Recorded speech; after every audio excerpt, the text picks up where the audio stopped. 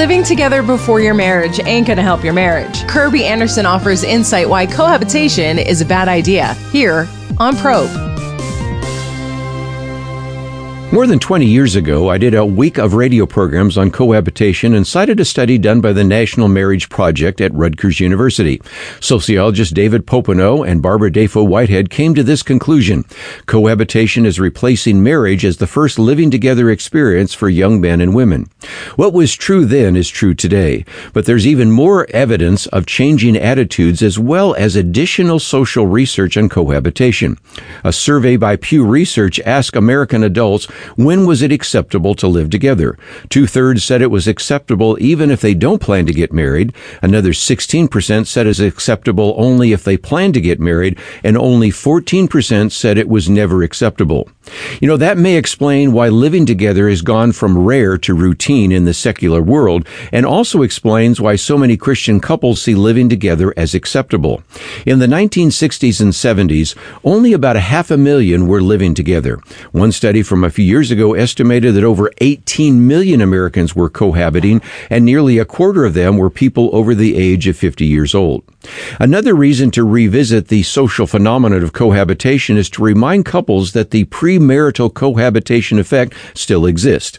Scott Stanley with the Institute for Family Studies acknowledges that it may be counterintuitive that living together would not improve one's odds for successful marriage, and yet whatever else is true, there is scant evidence to support this belief in a positive effect. We'll look at the latest research data later in this week.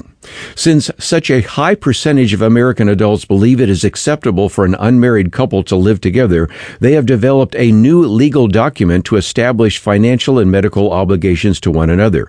Several cohabiting couples will draft a cohabitation agreement.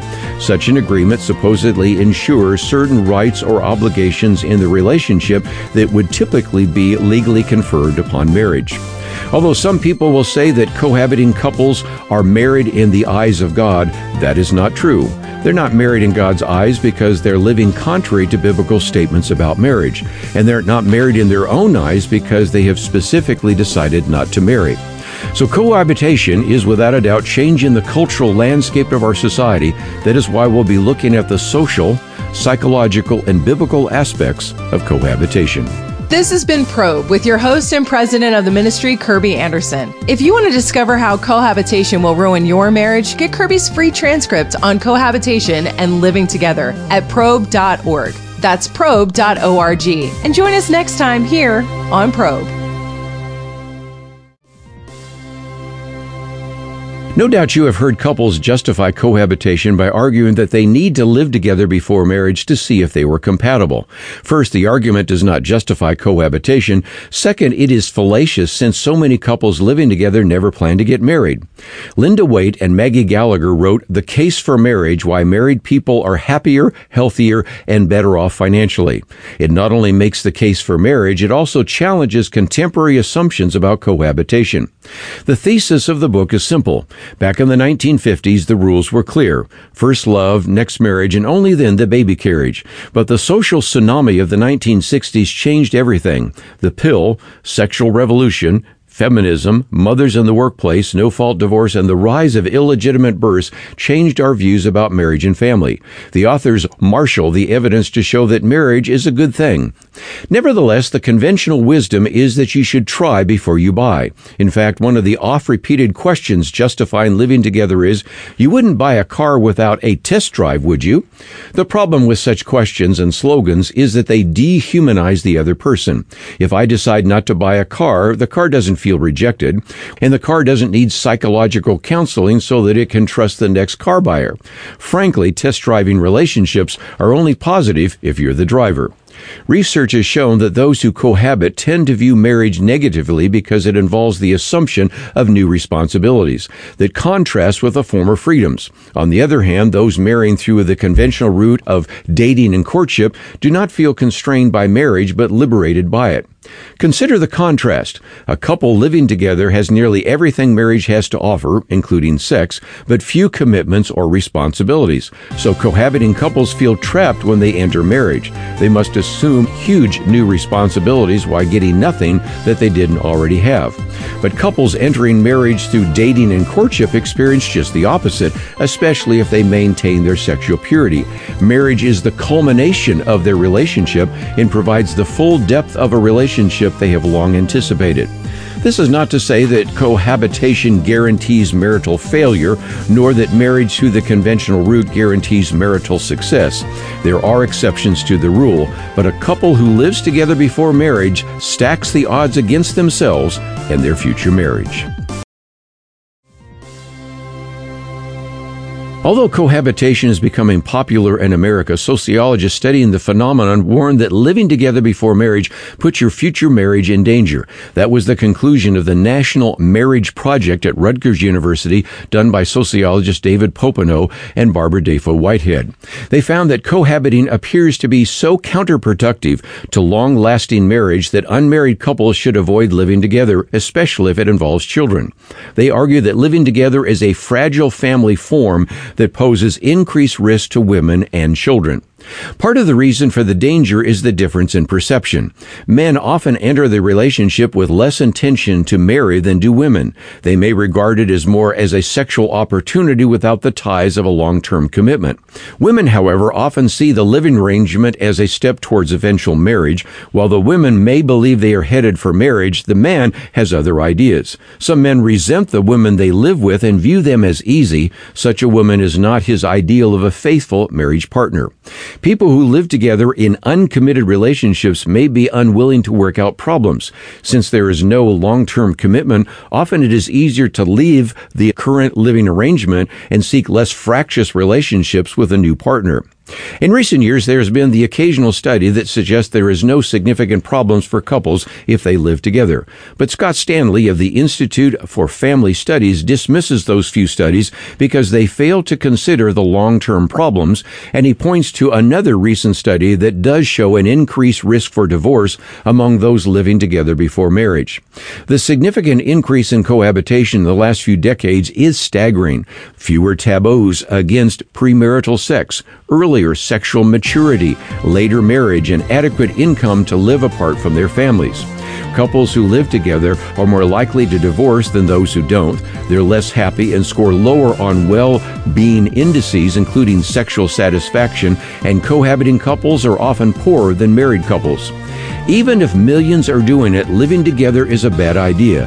As we'll see later, there are clear biblical prohibitions against premarital sex.